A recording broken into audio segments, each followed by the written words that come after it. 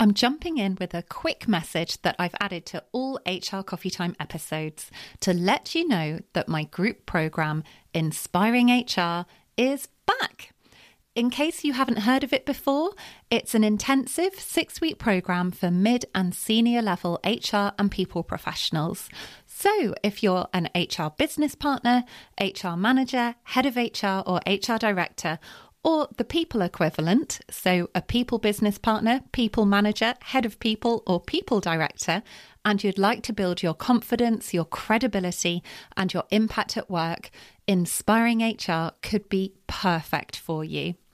We get started on Wednesday, the 5th of June, 2024, when we'll be meeting up over Zoom for 2 hours every week. The group sessions are a blend of group coaching, training and facilitation. They're supportive, encouraging and practical, and each week has a slightly different focus. So in week 1, we look at setting yourself up for success. Week 2 is about boosting your confidence. Week 3 focuses on being strategic in your role. Week 4 is all about building key relationships. Week 5 takes a deep dive into influencing at a senior level, and the final week looks at planning for the future. There's a link with the full details in the show notes for you, or you can learn more by going to my website, Bright Sky Career Coaching, clicking on Services and then clicking on Inspiring HR Group Programme. I would love to have you join us and to get to know you throughout the programme. But if you have any questions about Inspiring HR at all, please feel free to ask by getting in touch through the website, and I would be very happy to answer them for you. Welcome back to another episode of HR Coffee Time with me, your host, Faye Wallace. If we haven't met before, I'm a career coach with a background in HR, and I'm also the founder of Bright Sky Career Coaching. HR Coffee Time is a podcast just for you to help you have a successful and fulfilling HR career without working yourself into the ground. I know back in episode 57, when I talked you through how to use the Johari window to develop and grow in your HR career, I said I was going to create a few episodes about feedback. Well, I promise I haven't forgotten that. I still will create some more solo episodes about feedback, but I'm going to sneak in a different topic today because I've spent a lot of time talking to my coaching clients about it over the past week, and I've been told it was really helpful. That topic is being strategic. So I'm going to share with you the 4 pillars that will help you to be strategic in your HR or people professional role. Because I know from having worked in HR before starting my coaching career and from all the HR and people professionals I work with, that the words, "you need to be more strategic," can strike fear into your heart. Over the past couple of months, I've had people tell me they've missed out on getting a role because they couldn't prove they were operating at a strategic level and they just didn't know how to fix that. Or I've had other people tell me that they don't feel confident in their HR leadership role because they're not sure if they're being strategic or how to be strategic, and that lack of confidence about it is hanging over them like a cloud. So many people have asked me how on earth they do this, how they become more strategic, because strategy can feel like a lofty, complicated, hard to get your hands around topic, something that you may never have been formally taught how to do. But it really doesn't need to be this way. I'm going to talk you through the 4 pillars that will help you to be strategic in your HR role, and I promise they're not hard. I really hope that they help. The first pillar is to make sure that you've got strong operational foundations. And what do I actually mean by this? So the idea of having really strong foundations sunk in for me when I was coaching a COO who was responsible for setting the strategy for the entire organisation that he was joining. And I loved the way that he described it. So he said, "Faye, there is no point me going in there and saying this is what our grand strategy is going to be if I haven't put down some rubble first." And I said, what do you mean by rubble? So he explains, imagine you're building a huge new building. The first thing you've got to do is dig down so that you can put in the foundations, and you're going to sprinkle, I don't know, sprinkle's the word, scatter, spade over, I don't know, you can see I'm not a builder, but you're going to sprinkle the rubble around. You're going to put all that rubble down so you can then put the foundations in place. And once all of that is there, you can put the building on top of it. And the building that goes on top of it is your strategy. So what are the kinds of things that it's going to be helpful for you to think about when it comes to those foundations? It's going to be things like having good systems. So are you having to use 101 Excel spreadsheets to manage everything? Are you having to track stuff in all different folders, in all different files all over the place? Or have you managed to get a really good HR system in place? If you haven't got the budget for a good HR system because maybe you're working for a really little organisation, then if you are operating from a spreadsheet, that's fine. But is it as efficient as it could be? Is it organised? Is it all up to date? Are you fully compliant? So are you making sure that you are meeting all of your duties for the organisation from a compliance perspective as far as your HR responsibilities are concerned? Have you got efficient processes? So if you've got other people working alongside you, is it easy for them to follow a process? Do they know what they're doing? Do you know what you're doing? Or are you having to think back each time you're asked to do a particular task?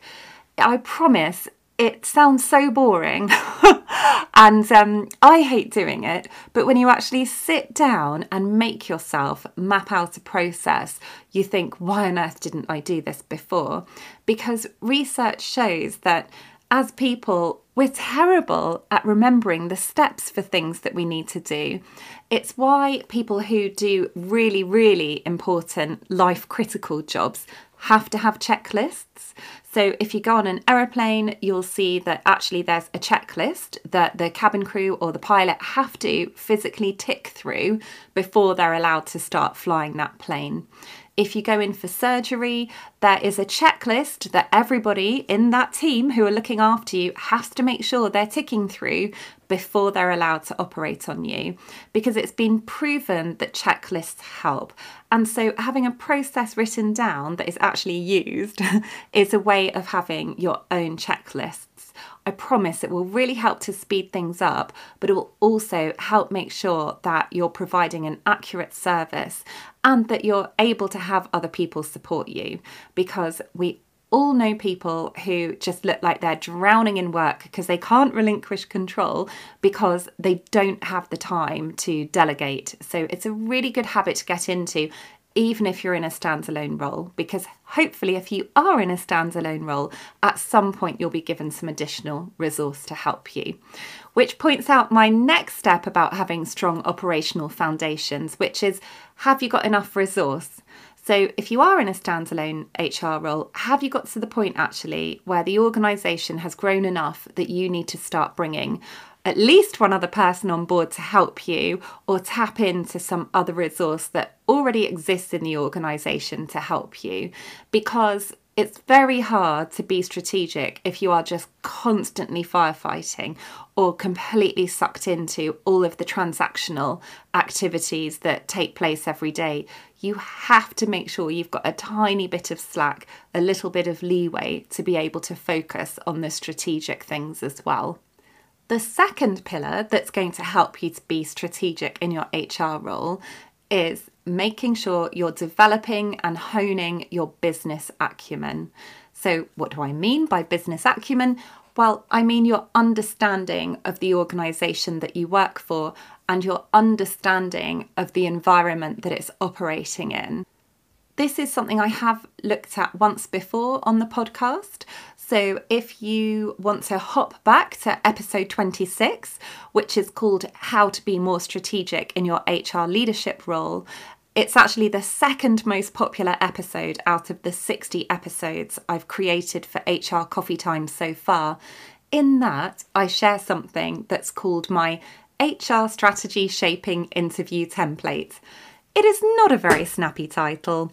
One of my strengths is not coming up with concise, short titles. So if you've got anything better for me, please feel free to tell me. I'll very happily rename it. But when I created this template, I very much had in mind the idea of people who are starting a new role. But actually, you can use it at any point. It can be very easily adapted. So the idea with the HR strategy shaping interview template is that it gives you key areas to focus on and key questions to ask throughout the organisation. So it's all about sitting down with people from other teams within the organisation to properly learn and understand what their products are, what their services are, how they're performing, what they're finding difficult, what their priorities are. And that way you can really start to get more of an insight and build up a much more rounded picture of the organisation. So you can realise the challenges that exist that perhaps you need to address in your strategy, because there'll be definitely often ways that you can impact on those challenges positively through things that you can put in place with an HR strategy. So that is all about looking internally and properly understanding the organisation that you're in.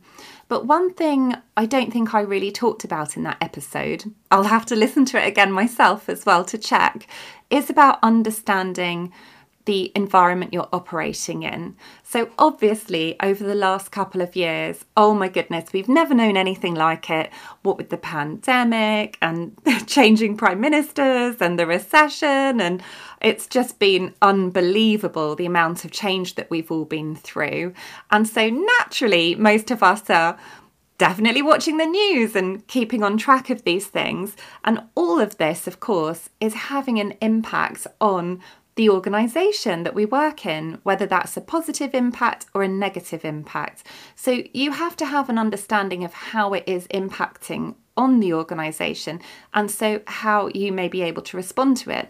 That can help to inform any strategy that you're going to come up with, whether you're coming up with that strategy on your own or hopefully in collaboration with the rest of the senior leadership team or with other people within your HR team, if it's just a specific HR strategy rather than the whole organisational strategy. And it's not just the political environment that you need to think about. It's also being aware of things like the competition. So what are your competitors up to? What are they doing? Are they coming up with some really great initiatives that are actually making your team and your organisation look less appealing? What are they doing for the people that work in their organisation to make their lives better and to support them in being successful in attracting them into roles or developing in their roles? Are there things that you could be doing to do that even better with them, or at least keep up with them or be able to compete with them really well? And alongside that is the idea of just keeping in touch with what's going on in your industry or your sector. So there are always going to be industry-related magazines, events, things you can go to just so that even if it's a sector you're not riveted by or one that you find really, really interesting, you are keeping on top of the trends, the challenges, the things that are happening, because it's by having that sort of bird's eye view across all of this that you're going to be able to come up with really valuable ideas for your strategy and be a really valuable member of the organisation. And especially if you're in the senior leadership team or you're aiming for that senior leadership team, this is really going to help you to speak credibly and come up with some brilliant ideas. The third key pillar are your relationship building and influencing skills. And this is something that does seem to come quite naturally to a lot of the HR and people professionals that I speak to and work with, because we're often drawn to the profession because it involves working with and supporting people. So it means that we're often quite good at building relationships. However, When you're operating at a strategic level, it's not just about being good at building relationships on a one-on-one level. You also need to be able to influence across the entire organisation. So that can present a couple of challenges. First of all, there may be someone who you find particularly tricky or who you clash with, but who is an important member of either your peer group or the senior leadership team, or has a very strong voice throughout the organisation. So without getting their buy-in and without getting them on board, it can be hard for you to implement your ideas or to get buy-in for your ideas.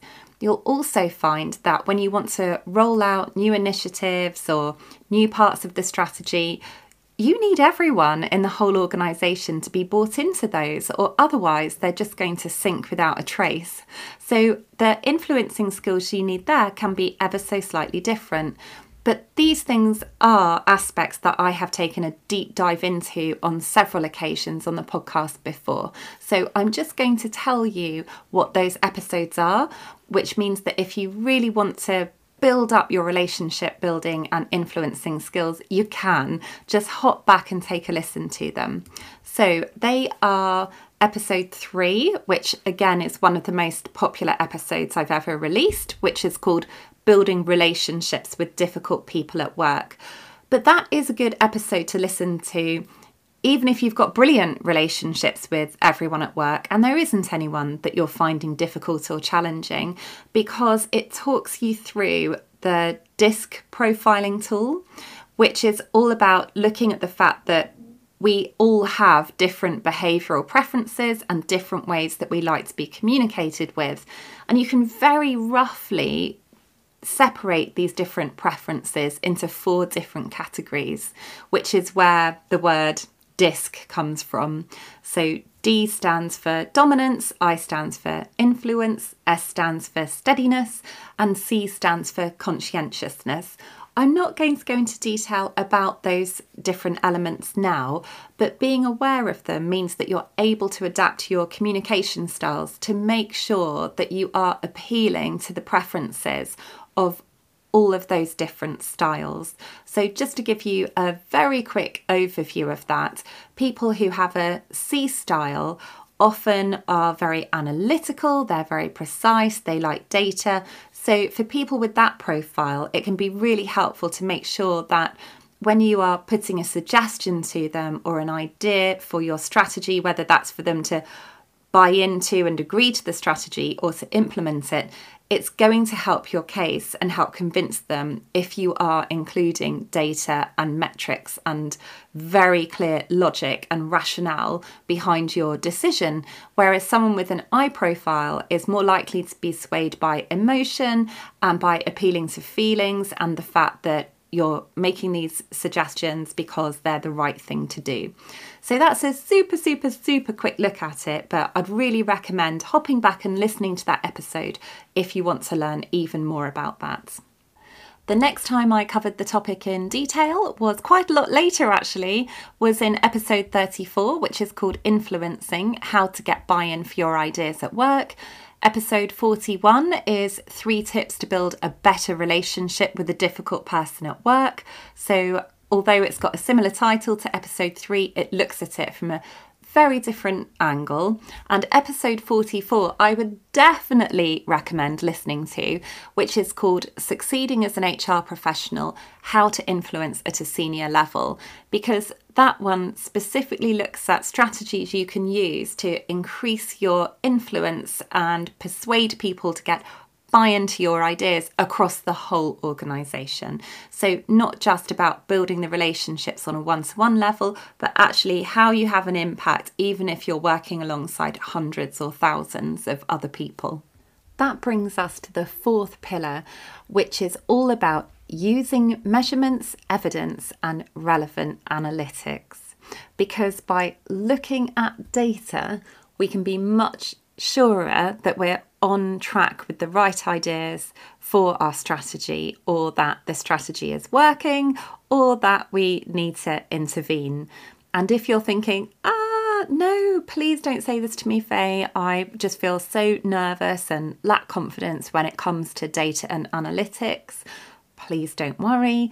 I was incredibly lucky to have Angela Moyle on the show back in episode 58. So it was only a couple of episodes ago. And she talked through how to feel more confident using data and analytics in your HR role. So she absolutely took things back to basics, which I just thought was so helpful because she gives you a really solid foundation to build from and talks about the kind of data that is useful for you to look at, the kind of metrics, so the kind of KPIs that you might want to be thinking about. And I promise that listening to that episode will help if it's something that you really don't feel confident about at all. I have had such wonderful feedback about that episode. I've had some students who are doing their CIPD level 5 get in touch to say it's really helped them with writing their assignment, which was just wonderful to hear. So hopefully it will really help you too. But to help bring this idea of data and analytics and KPIs to life and help you really think through how you can use this to be strategic and to come up with a strategic plan for the organisation or for the HR department, I thought it would be helpful to just talk to you about something that I dive into in a bit more detail in Inspiring HR, my group programme for HR professionals. And actually, we were looking at this last week. So I'd just like you to imagine for a moment that you are going to get on a plane to fly somewhere. Now, if you step onto that plane and you're greeted by the pilot and they say, "Welcome, we can't wait to take you on this flight, but just to let you know, all of our instruments have broken, but don't worry, one of them's still working. We can still track and measure the wind speed. Come onto the plane, here's your seat." Would you get on that plane? I sincerely doubt it. There's no way that I am ever going to get onto a plane where they've only got one instrument working. So this is a really clever analogy that two people called Kaplan and Norton used when they introduced the balanced scorecard to the world. And I'm sure that you may well have heard of the term balanced scorecard before, but you may not have actually seen their original work around this. I know that I hadn't. I always used to think when I was in my HR role that balanced scorecard just meant making sure you've got some metrics that are balanced. So you're not just looking on one part of the organisation. So you're not just looking at the wind speed on that plane, for example. But actually, it's more specific than that. So they pointed out that for a pilot to fly well, they have to have really detailed information in front of them about all different sorts of aspects of the flight. They need to know about the fuel, the airspeed, the altitude, the bearing, the destination, and all sorts of other things that are going to help them to navigate the current environment and to be able to predict what future environments they're flying into while they're on that flight with you sat there on the plane. So if you imagine that your organisation you work for is an aeroplane, I think it can just really help click in the idea that, okay, I get it. What are the dials I need to be looking at then? What are the dials that as an organisation we've really got to be paying attention to? And so that's what the balanced scorecard does. You, of course, can adapt this and tweak it, but I think it's a really good starting point. And if you just Google Kaplan and Norton balanced scorecard, you can access it very quickly online. In fact, I'll see if I can put a link for you in the show notes to their original article that they wrote about this. It's a really good read, even though it was created a little while ago now. I think it was 1992 that they came up with it. So on their balanced scorecard, they look at financial perspective. So they say, how do we look to shareholders? If you're not working for an organisation that is owned by shareholders, then that's fine. You can substitute the word shareholders for something that's going to be more relevant. But within that statement, so within financial perspective, you want to have some goals. So where are you headed towards in your plane? And you want to have some measures. So what KPIs can you put in place to know that you're on track for the right destination? Then the next part of the balanced scorecard is internal business perspective. So what is it that the organisation needs to excel at internally. So again, you can look at this from a whole organisation perspective, looking at all of the other departments and functions if you're operating at a very senior level, or you can consider this just for your HR team if you just want to be strategic from an HR perspective. And again, you want to have goals and measures. So, well, where are we going with this? What are we aiming for? And how can we check that we're on track? Then the next thing they talk about is an innovation and learning perspective. Now, innovation is something that came up quite a few episodes ago. It was episode 33, which was called A Helpful Framework for Career Conversations at Work with guest Steve McIntosh. And what Steve pointed out is just what an essential skill innovation is to be successful in the modern workplace today. So I thought that's really interesting seeing it coming up again. So from an innovation and learning perspective, what can we continue to improve and do to create value? How can you encourage people to be innovative, to learn, to develop? So not just for themselves, but also what's the organisational learning? How can you really encourage people to make sure that they're sharing ideas, sharing knowledge? What are the skills that you need to make sure everyone in the organisation is developing and keeping on top of to make sure that the organisation is current and competitive and doing brilliantly? So again, with innovation and learning, have a think about, okay, where are we headed here in our plane? What goals do we need to set? And then what KPIs can we have to measure that? And then the final piece of the balanced scorecard is, how do customers see us? So they have a section in there for customer perspective. And of course, you can look at this from two different perspectives. So how do external customers perceive us? That's really important, especially if you're contributing to strategy from a whole organisation perspective, rather than just at a level for you as the HR team for just your HR strategy. But if you are thinking about this for your HR strategy, all of your customers are the internal people that you work alongside, everyone within the organisation. And oh my goodness, there is just so much that you can do about this. And this is where you might find your HR planner helpful. So if you haven't already got the free PDF printable version of my HR planner, I will make sure I pop a link to it in the show notes for you so that you can get it. And if you have got it and you've printed it off and forgotten all about it and not looked at it, I'd just like to encourage you to get it out and take a look, because on there are lots of prompts and tips, and I have a visual of the employee life cycle to help you really think about the key elements that anyone joining your organisation goes through. So it encourages you to think about, okay, what's your employer brand like? What are people's experience of you when they're thinking of potentially applying for a role? What's the recruitment process like? What's their onboarding experience like? What's their development like once they've joined and they're in the role? How do you treat them when they go through life events? So whether that's getting married, whether it's getting caring responsibilities, whether it's having a significant birthday, whether it's falling ill, all of those life events that most of us experience many of throughout our lives while we're at work. Then what kind of things does the organisation do to retain them and show that they're valued? How are they rewarded? What benefits do they get? When it's time for them to leave and they separate from the organisation, whether that's their decision or your decision, what's their experience like then? And finally, thinking about it from an alumni perspective. So once they have left, do you stay in contact with them? Is there any way of them staying connected with the organisation? It can be a really helpful tool just to look at to help you reflect and think and then decide, okay, so in my aeroplane, where am I headed with all of this? What goals do I want to set myself? And then what measures can I put in place to check that I'm staying on track and doing really well? Let's wrap up today's episode with a quick reminder of what we've covered, because it has been quite a lot. So we have looked at the 4 pillars that will help you be strategic in your HR role.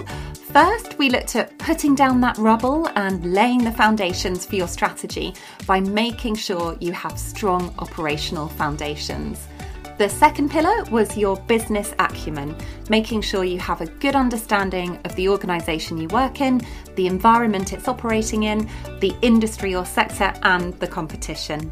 The third pillar is the ability to build key relationships and influence across the whole organisation. And finally, the fourth pillar is using measurements, evidence, and analytics. I really hope what I've shared today is useful. If you'd like any support with delving into 1, 2, 3 or all 4 of the areas in more detail, it's a topic that we explore in my group coaching programme, Inspiring HR. I'm in the middle of running it for the second time at the moment, and I will be releasing the dates for running it again in the new year very soon. So I will pop a link to the full details in the show notes so you can take a look and find out more detail about it and join the waiting list if you'd like to. Have a great week, and I will look forward to being back again with the next episode soon.